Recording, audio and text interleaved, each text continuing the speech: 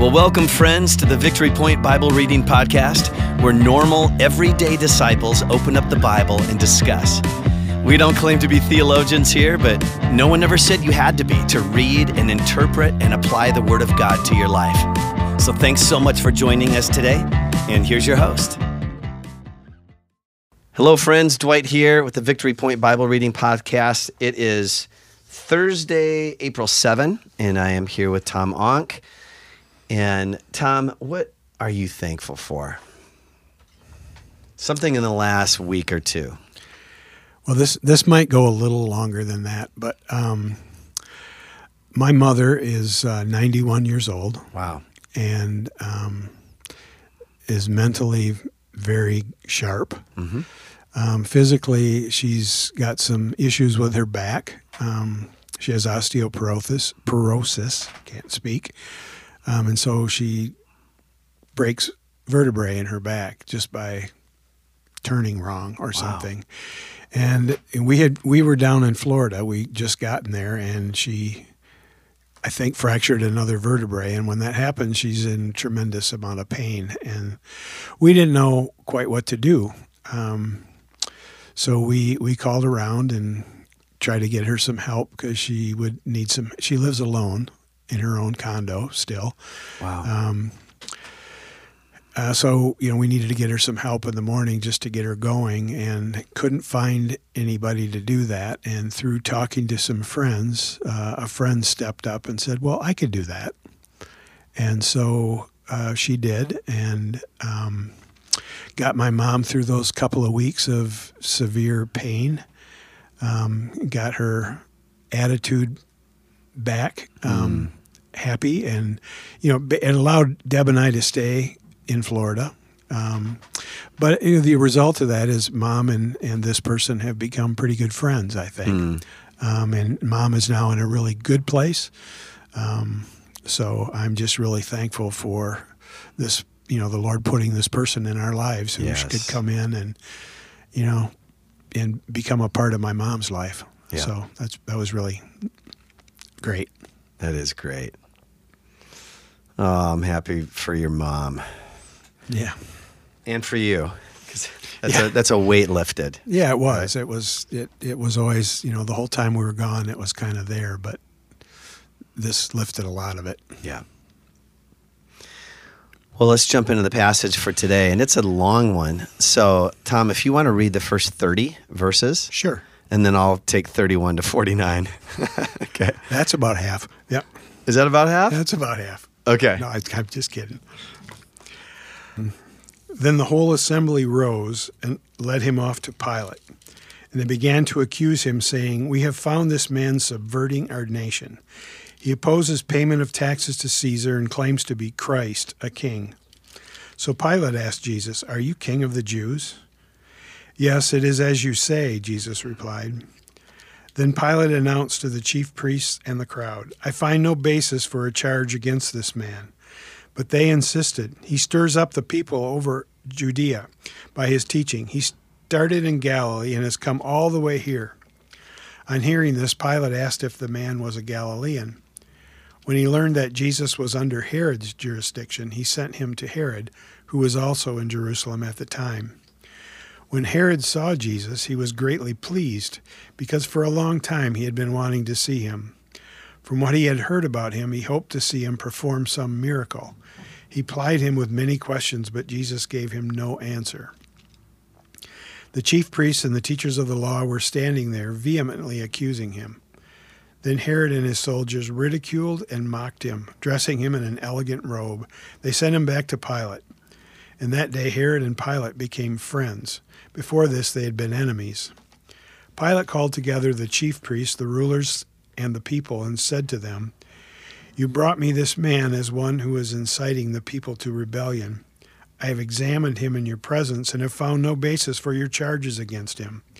And neither has Herod, for he sent him back to us. As you can see, he has done nothing to deserve death. Therefore I will punish him and then release him. With one voice they cried out, away with this man, release Barabbas to us. Barabbas had been thrown into prison for an insurrection in the city and for murder. Wanting to release Jesus, Pilate appealed to them again, but they kept shouting, "Crucify him! Crucify him!" For the third time he spoke to them. "Why? What crime has this man committed? I have found in him no grounds for the death penalty. Therefore I will have him punished and then release him." But with loud shouts they insistently demanded that he be crucified, and their shouts prevailed. So Pilate decided to grant their demand. He released the man who had been thrown into prison for insurrection and murder, the one they asked for, and surrendered Jesus to their will. As they led him away, they seized Simon from Cyrene, who was on his way in from the country, and put the cross on him and made him carry it behind Jesus. A large number of people followed him, including women, who mourned and wailed for him. Jesus turned and said to them, "Daughters of Jerusalem, do not weep for me, weep for yourselves and for your children. For the time will come when you will say, 'Blessed are the barren women, the wombs that never bore, and the breasts that never nursed.' Then they will say to the mountains, 'Fall on us,' and to the hills, 'Cover us.'" For if men do these things when the tree is green, what will happen when it's dry? 2 other men, both criminals, were also led out with him to be executed. When they came to the place called the Skull, they crucified him along with the criminals, one on his right, the other on his left. Jesus said, "Father, forgive them, for they do not know what they're doing." And they divided up his clothes by casting lots. The people stood watching, and the rulers even sneered at him. They said, "He saved others. Let him save himself if he is the Christ of God, the chosen one."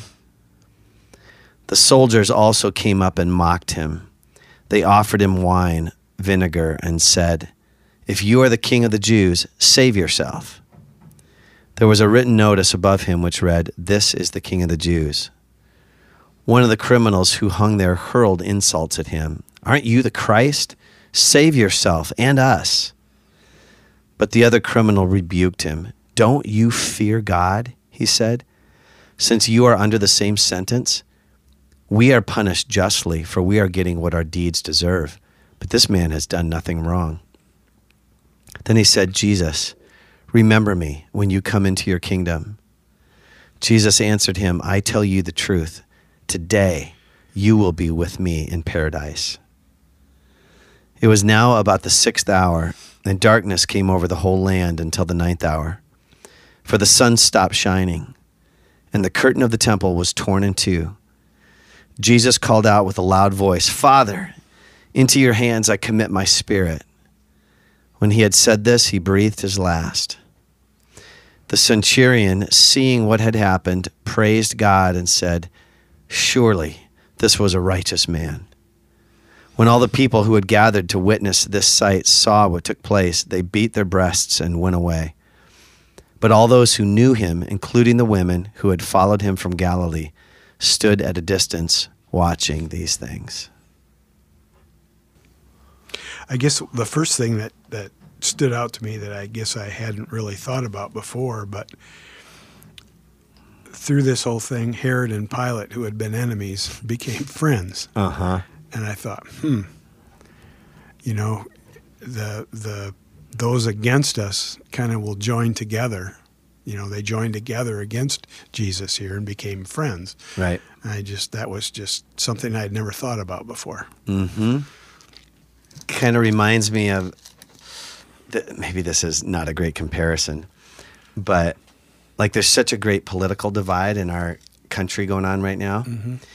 But we all seem to be united against what's going on in Ukraine, mm-hmm. and against the bully who's pushing his way into Ukraine. It's like bitter political enemies have become friends in a sense against that cause. Mm-hmm. It's kind of like Herod and Pilate coming together against Jesus. Mm-hmm.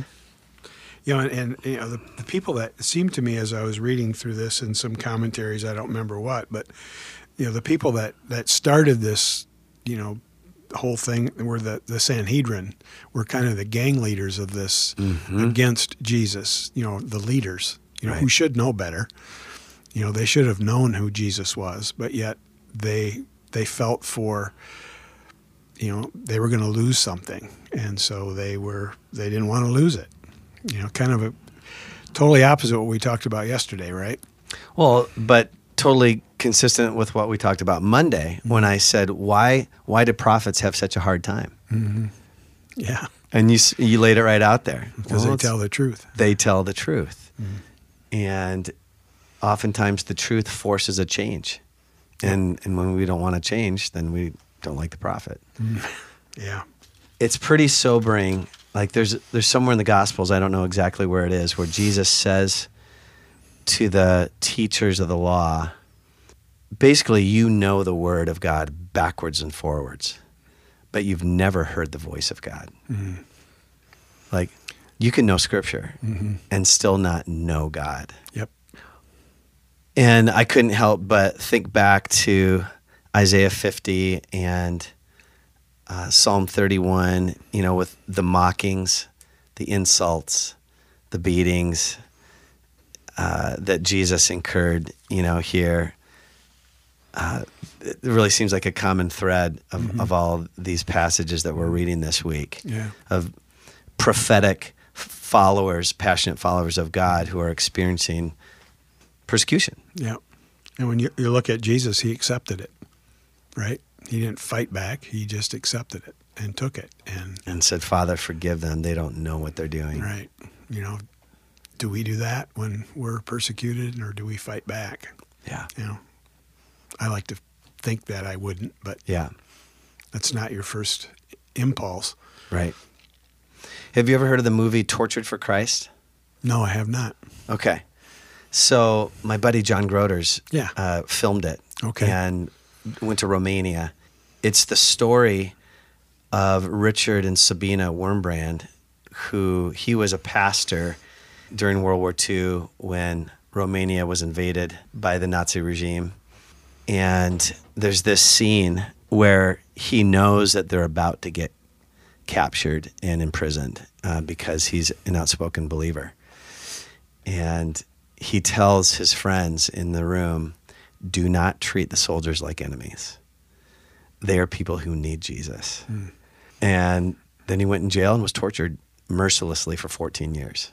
And he witnessed to it's what Jesus did. It's what Richard Wurmbrand did. I pray that it's what I would do. Yeah. If it ever comes to that. And that will be a supernatural thing if that is what you do. That's right. I was struck too as you were reading, they preferred Barabbas over Jesus. Yeah. This guy was a murderer. Yeah. Yeah. They hated Jesus that much. They hated him. Or he was that much of a threat to them. I don't know if you ever watched Passion of the Christ. Mm-hmm. They make Barabbas such a despicable person, just a vile person, and maybe he was, but I think it was an effective contrast to see what the religious community chose over the perfect Son of God, Yeah. And I think that was because Barabbas was less of a threat to their security, their position, their whatever. And Jesus was a threat to that. Right. They didn't want to give it up. Well, anything else in this passage, Tom, that one other thing your attention? I had underlined is, in Jesus' death, he says in here, Father, into your hands I commit my spirit. So he gave up his life. Mm. He didn't, it's not like they took his life, he gave it up. At least that's what those words say to me. No, absolutely. And that's just, Well, Jesus even says that. Yeah. I believe it's in the book of John. He says, no one takes the life of the Son of Man. He gives it up. He gives it up. Yeah. Yeah. So that's something else I have underlined. Mm-hmm. I thought, too, when the thief says, remember me. Remember me when you come into your kingdom. When you come into your kingdom. Yeah. And Jesus says, today you will be with me in paradise. Yeah. That's a fascinating statement to me. Yeah. Because, in the Apostles' Creed, we say that he was crucified, dead, and buried, and he descended into hell. Mm-hmm. So we don't really know what Jesus was up to. Yeah. Right? In the spirit world, yeah, between his crucifixion and his resurrection. So how does God work out the whole time-space continuum I'm sure he was able to be with that robber in paradise that day and also kick the devil's butt at the same time. Yeah. It'd be a good question someday for him, right? It'll be a great question. Yeah. Right. What were you doing in the spirit world when you were laying peacefully in the tomb? Well, I think that's probably all I have. You got anything else? Nope. All right. Well, God bless you all, and we will talk to you on Friday. Well, thank you for joining us today for the Victory Point Bible Reading Podcast. We hope that today's conversation was helpful for you and encourages you in your daily walk with God. If you have any questions or thoughts to share with us, please email us at info@victorypoint.org. We would love to hear from you.